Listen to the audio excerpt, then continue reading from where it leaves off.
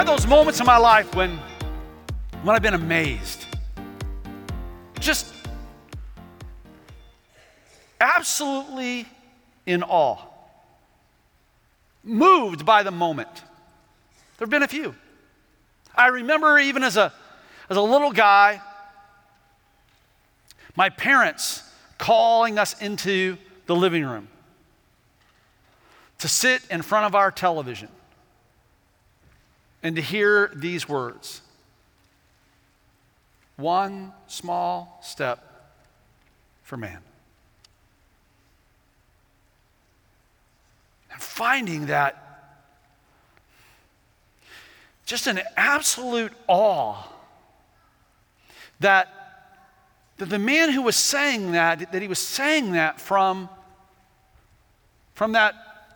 that moon that I see in the sky at night. Even as a little guy, I remember thinking, that's breathtaking, amazing. Can I tell you, even some 50 years later, that's really is an amazing occurrence.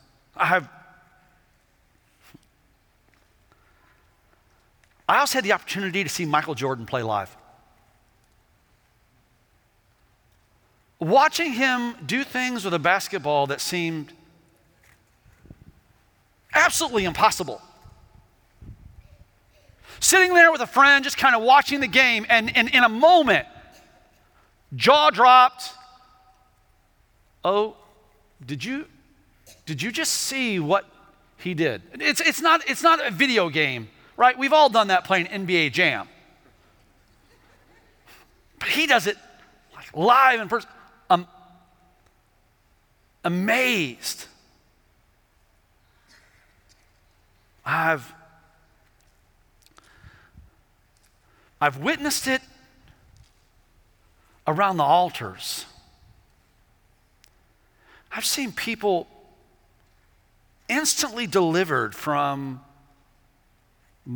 just life-controlling demonic oppression and even demonic possession. I've prayed over a college roommate who had lived his whole life with one leg shorter than the other and saw that leg before my very eyes grow out to where his standing was solid and his gait was unaffected. And knowing the word, knowing that it's part of God's promise, still being utterly amazed. Have you had those? Have you had those wow moments in your life? Maybe they're wow moments that you've seen on media, or wow moments that you've experienced in person, or wow moments that God has brought into your day. Utterly amazing. It fascinates me that in Scripture, it tells us that God has been amazed. Jesus, in the earthly ministry of Jesus is amazed. He's amazed on two separate occasions. One, not so good. And the other, pretty remarkable and quite honestly a great life lesson for us. The first, when Jesus goes to Nazareth in the middle of his earthly ministry. Jesus is doing everything that he does, and yet the response of the people was tepid at best. And in fact, they said, Jesus, why are people all worked up about this Jesus? Isn't that Joseph the carpenter's son? Isn't that his brothers there and his sisters over there? And Scripture tells us that Jesus was amazed by their lack of faith. The other story, it's a great story for us, and it's a powerful lesson for today. In Luke chapter 7, it's actually recorded in a couple of the different Gospels, but in Luke chapter 7, we read the story where Jesus he's just recently completed the Sermon on the Mount. He's making his way across the northern part of the Galilean shore, and he gets to Capernaum. And when he gets into Capernaum, he is approached by the elders of the community. And the elders of the community come to Jesus and they ask him if he would do a favor for them. And the favor in it of itself is something that seems odd, remarkable, even somewhat amazing. And here's what they come. They come asking this. Said, Jesus, there's a Roman centurion in our town who is requesting your assistance. We're wondering if you could go to him. Now that is bizarre. Now, we might not fully understand, fully appreciate it, but in that moment, if we understand historically what's happening in that moment, for the Jewish leaders to ask Jesus to go to the aid of a Roman, first of all, it's the Jewish leaders going to Jesus. That seems somewhat counterintuitive, doesn't it? In what we know of the story of that time period, the religious leaders kind of struggled with who Jesus was. And then it was asking Jesus to go and to be engaged in coming to the aid of a Roman. These political, brutal oppressors that have come, that have taken their land and requiring them to serve a foreign entity, a foreign ruler, a foreign Caesar. What is even more strange about the story is they say, Jesus, this Roman centurion has requested your assistance, and we would like for you to help him because he is responsible for the building of the synagogue here in town. The whole story, there's so much more to it than what meets the eye. And Jesus responds as we would expect him to respond. Very graciously, he says, absolutely, I'll go to his home. But while they're along the way, the Roman centurion sends another group of his servants out to Jesus and says, listen, no. There's no reason for you to come to my house. I didn't expect you to come to my house. I know that I'm not worthy for you to come to my house. It's the reason why I didn't come to you personally, why I just sent word. But Jesus, I get it. I get who you are. I get what you do. It's in stark contrast to his experience in Nazareth, isn't it? Jesus, just say the word. And I know that my servant will be healed. And it tells us this in Luke chapter 7, that Jesus is amazed. He's amazed. He's like, oh my word. I haven't seen such faith anywhere. And history records that Jesus does indeed speak the word. And the centurion's servant is healed. Jesus is amazed. He's amazed by lack of faith. I'm convinced that same story is told today. That there are moments where Jesus says to his church, after all you've experienced, after all you've seen, after all you've been given, to the degree that you've been blessed, that you would allow a momentary situation to create anxiety for you, that you would allow a temporary need to create distress in your life. I'm convinced of this. I'm convinced there are times where Jesus looks upon the church and he's amazed by our lack of faith. Oh, but there's also that opportunity. In fact, I'm convinced that he's calling us, that he's calling you to also amaze him by your unwavering belief in an unchanging God and operating with an understanding of his authority that positions you in such a way that you're willing to believe him for anything and ask him for everything. Here's the key. Are you ready? The key is this, The centurion, it wasn't about him.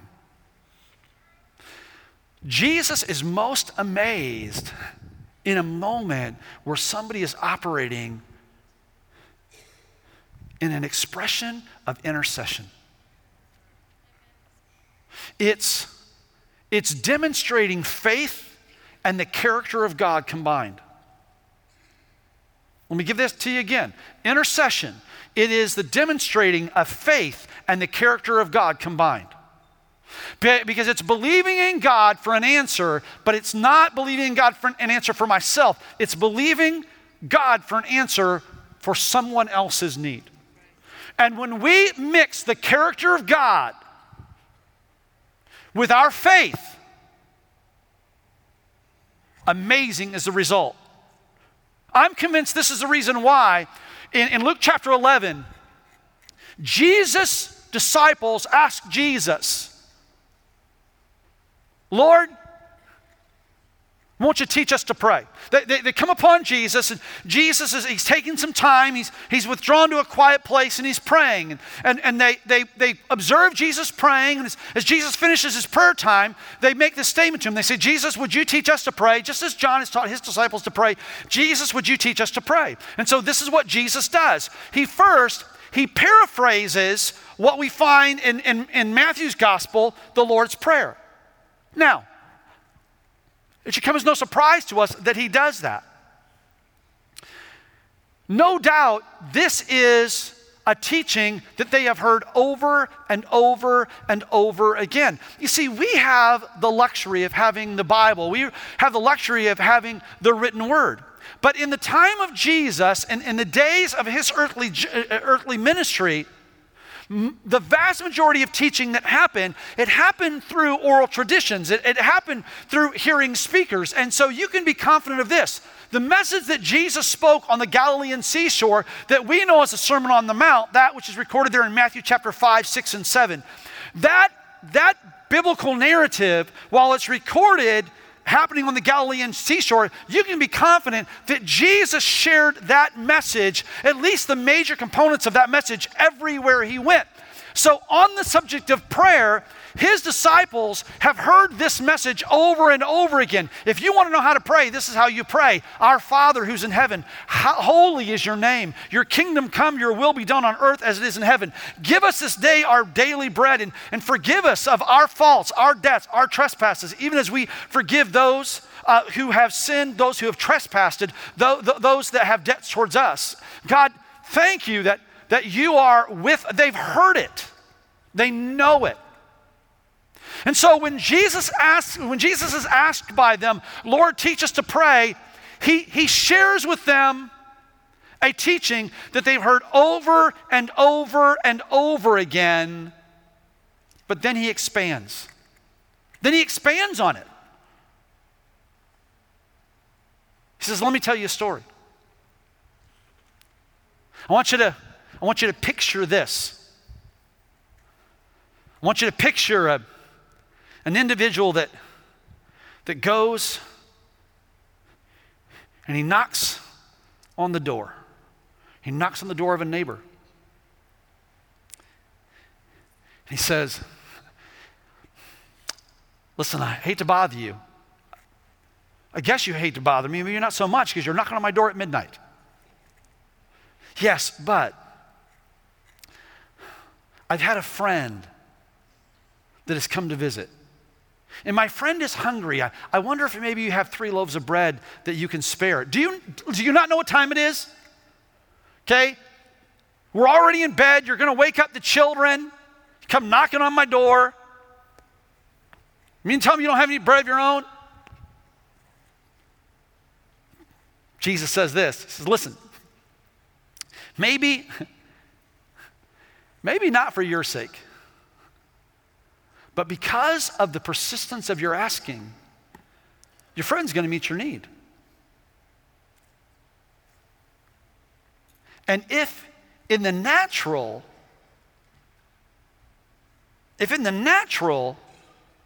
your friend's going to meet your need, how much more will the response of God be? When Jesus is asked by his disciples, teach us to pray, here's what he does. He reviews what they've already learned, but then he takes considerable time and gives them an illustration to explain the significance and the value of intercession. Allowing ourselves to demonstrate God's character and heart combined with our faith. Intercession. It is what brings about the amazing in our life, so much so that it creates moments that even amaze God. The power that's within us when we move from self-focus, from selfishness to selflessness.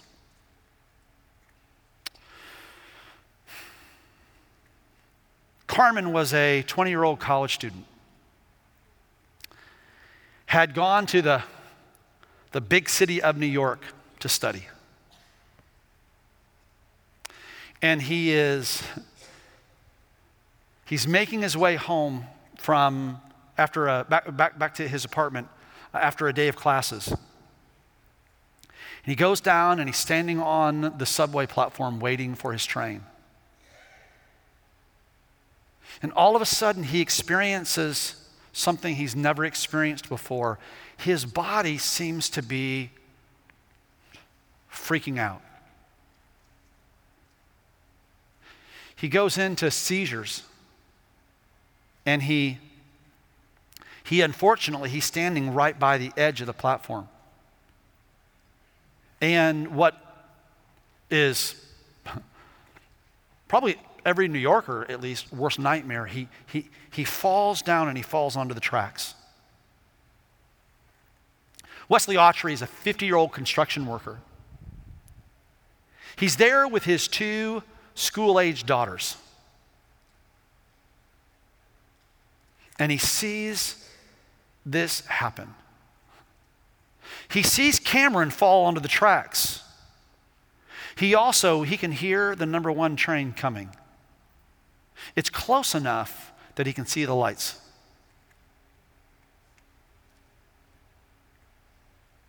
And in that moment, he does what seems to be unthinkable. He lets go of the hands of his daughters and jumps down onto the track, and Carmen is still in the midst of seizure and writhing, and seeing the train coming, Wesley jumps on top of Carmen and holds him down as 5 subway cars pass over them. So close that the grease from the subway car smears the top of Wesley Autry's hat. In that moment, it would have been so easy, and honestly, few would have questioned had Wesley Autry stood there. After all, he's got the responsibility of his daughters. It's way too close to touching that 3rd rail. The space between the bottom of those railroad cars and a human body. In fact, there are some in this room this morning who would say, Wesley Autry, I'd never do that. That guy's a fool. I believe this. I believe that Carmen Holopater is awfully glad that Wesley Autry was a little bit foolish. More than a little bit foolish, that he was a little bit selfless. In fact, as the 5 cars rolled overhead and the train stopped, Wesley Autry tells a story that he could hear the screams of the people from the subway platform. And so he yells out, "We're okay down here." But I've got 2 daughters up there. Please let them know that their dad's okay. Power was cut. Workers got them out. Mr. Holopater was taken to the hospital. He fortunately had only bumps and bruises. Wesley Autry refused medical help, said nothing was wrong. He stopped and visited Carmen in the hospital before heading to his night shift. He said this, I don't feel like I did something spectacular. I simply did what I felt was right. That story to me is amazing. When mankind moves from selfishness to selflessness, it's amazing. Because what it is, more than anything, it is us reflecting the character of God that is, I believe, within each and every one of us. Yeah, you have within you the heart, the mind, the disposition of an intercessor, of someone who's willing to stand in the gap for another.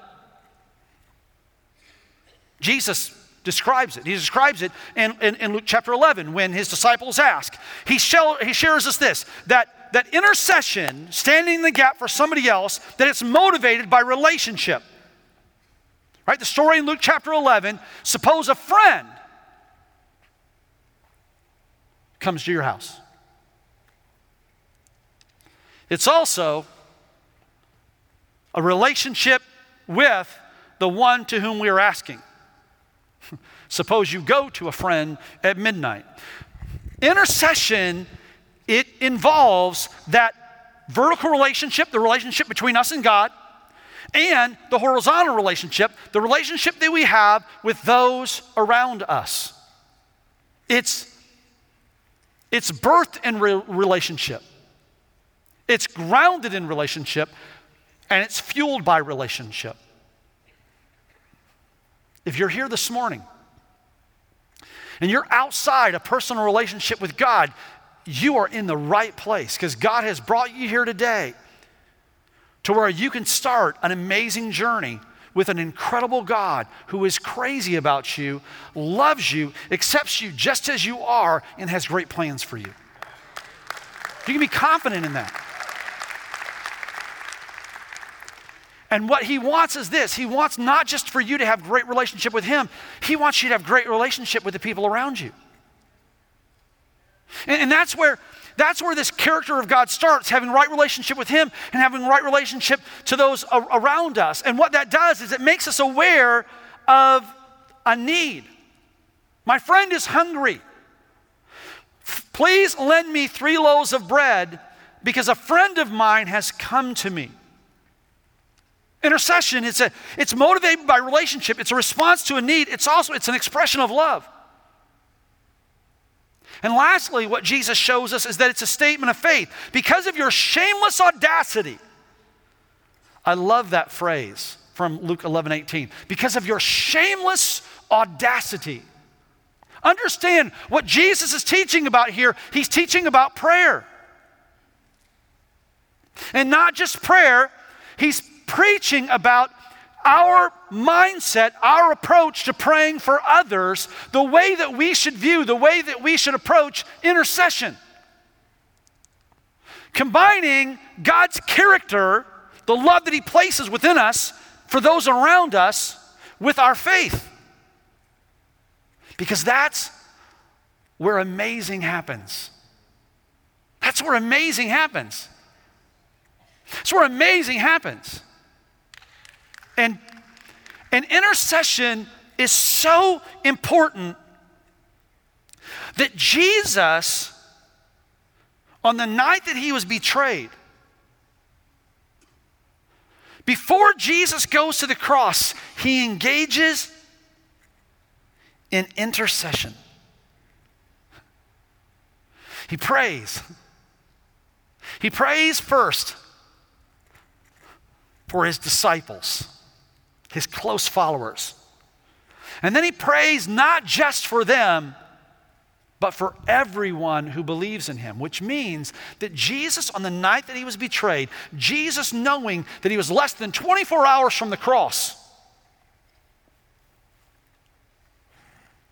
this is what he does. He takes time to pray for you. I want to let that sink in this morning.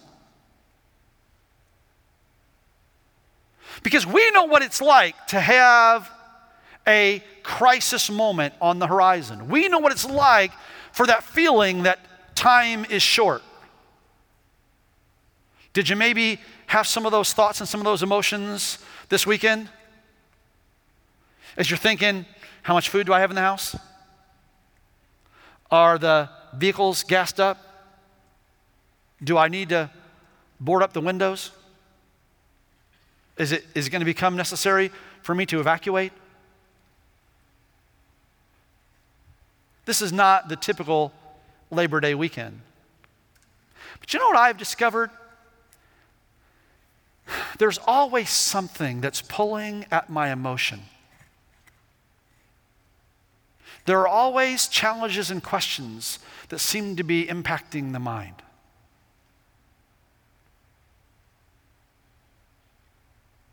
You see, a week ago, it was for the Johns family. A week ago, it was Ronnie in the hospital.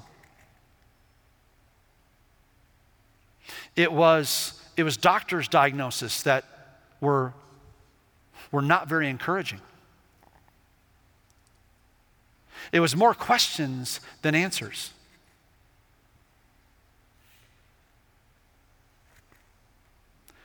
And all the things that needed to be done.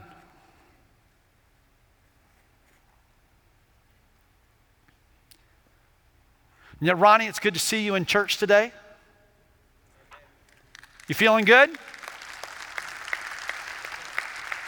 You look a lot better than you did in the hospital. And we praise God that God is doing a miraculous healing work in your body. Ronnie, I want you to know that the reason that you're here today and not in that hospital bed is because so many people in this room prayed for you. And never forget the power of intercession. Because God's word tells us that the effectual and fervent prayers of the righteous availeth much. We see this principle of intercession woven throughout Scripture. We know that Paul, even in critical moments, Paul, instead of focusing on himself, he prays for others. Moses, in these essential times, Moses doesn't focus on his needs. He prays for the children of Israel. Intercession. It's when godly character meets energized faith, and the amazing happens. This is why when Jesus is asked by his disciples, teach us to pray, he says, okay, I've taught you this over and over again, this kind of model for a personal prayer, but let's take you to a little bit of an advanced course and let's talk about intercession. Friend, God wants to move you from basic prayer. He wants to move you to that advanced course of intercession, because it's when we engage in intercession that amazing happens. When Jesus prays the prayer of intercession, he prays in John chapter 17. He prays three major factors. Number one, he prays this. He prays for protection. John 17:11, he prays this. He says, Holy Father, protect them by the power of your name. I don't want you to take them out of the world Father, because I understand the importance, the significance of their testimony. I understand the ministry that you have for them. I understand the life that you've called them to. I understand the destiny that is theirs. And so, God, I'm not asking you to pull them out of this amazing life, this amazing path that you have for them, but I do recognize what the enemy's going to try to do to bring distraction, disruption, discouragement, defeat.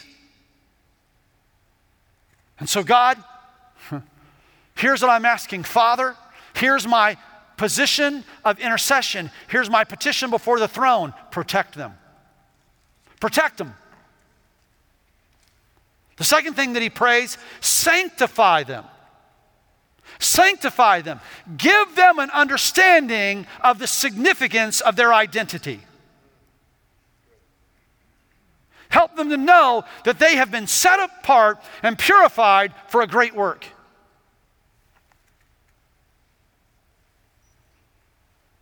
And the last thing that he prays, he says, God, cause them to come together and to recognize the amazing energy that's found in together. Make them one, Father. As much as you and I are one, make them one. He prays. My prayer for you this morning is this, is that God would not take you out of any difficulty that you face. Because all things work together for good for those that love God. My prayer for you, if you're dealing with sickness, my prayer for you is that you are not healed one moment before God's perfect design for you to experience your healing. But I do pray this for you. I pray, God, protect them. Protect their mind, protect their heart, protect everything that is them. Help them to understand. Help us, oh God, to understand that we have been set apart for an incredible work and for an amazing destiny. And let your presence be so evident in our life that there is this team spirit and this unity that doesn't just hold us together, but that it also becomes the energy that moves us forward.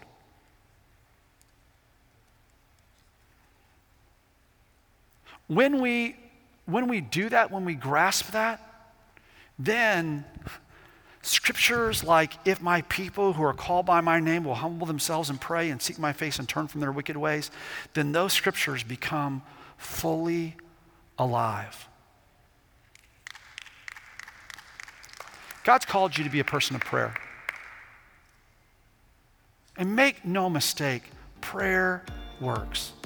Prayer works. It works. Thank you for listening. We hope you've been blessed by the ministry of Calvary Orlando. We invite you to join us in person at Calvary Orlando for one of our Sunday morning worship experiences each Sunday at 10:30 a.m. To find out more about Calvary, please visit our website at calvaryorlando.org. Here you can find our latest events and ministry opportunities. Thanks for listening, and God bless.